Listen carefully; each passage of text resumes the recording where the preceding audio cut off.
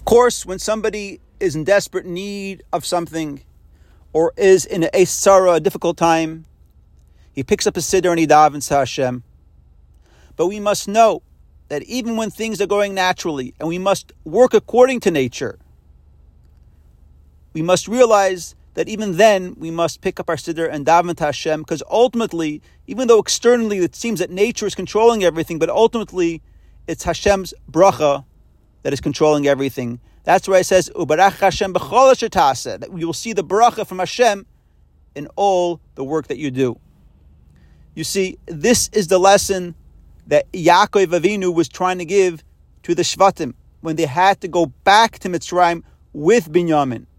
Now, although the Shfatim knew it was an Eis Sarah, and the reason that all this is happening is because of what they did to Yosef, but they couldn't admit it to Yakov. So Yakov was telling them that even according to you, that this is all nature, natural, what happened, the occurrence. So fine, let's do everything according to nature that we have to do to prepare for this. Let's get a present for the king. Let's bring extra money. Let's bring back Binyamin, no problem.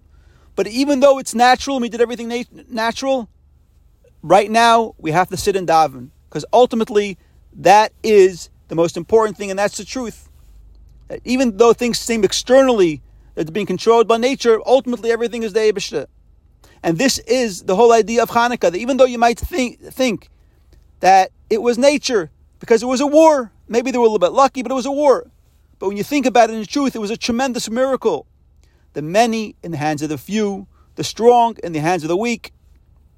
And this is the takeaway we get both from the Parsha and from Chanukah, that a Yid must realize that even though things seem fine and everything is going to nature, and you're working according to nature because that's what you're supposed to do, we must realize that a Yid is never controlled by nature. He's controlled beyond nature, connected directly to Hashem. And when a Yid realizes this, then even in nature, he'll see revealed miracles. Thank you very much and have a good Shabbos.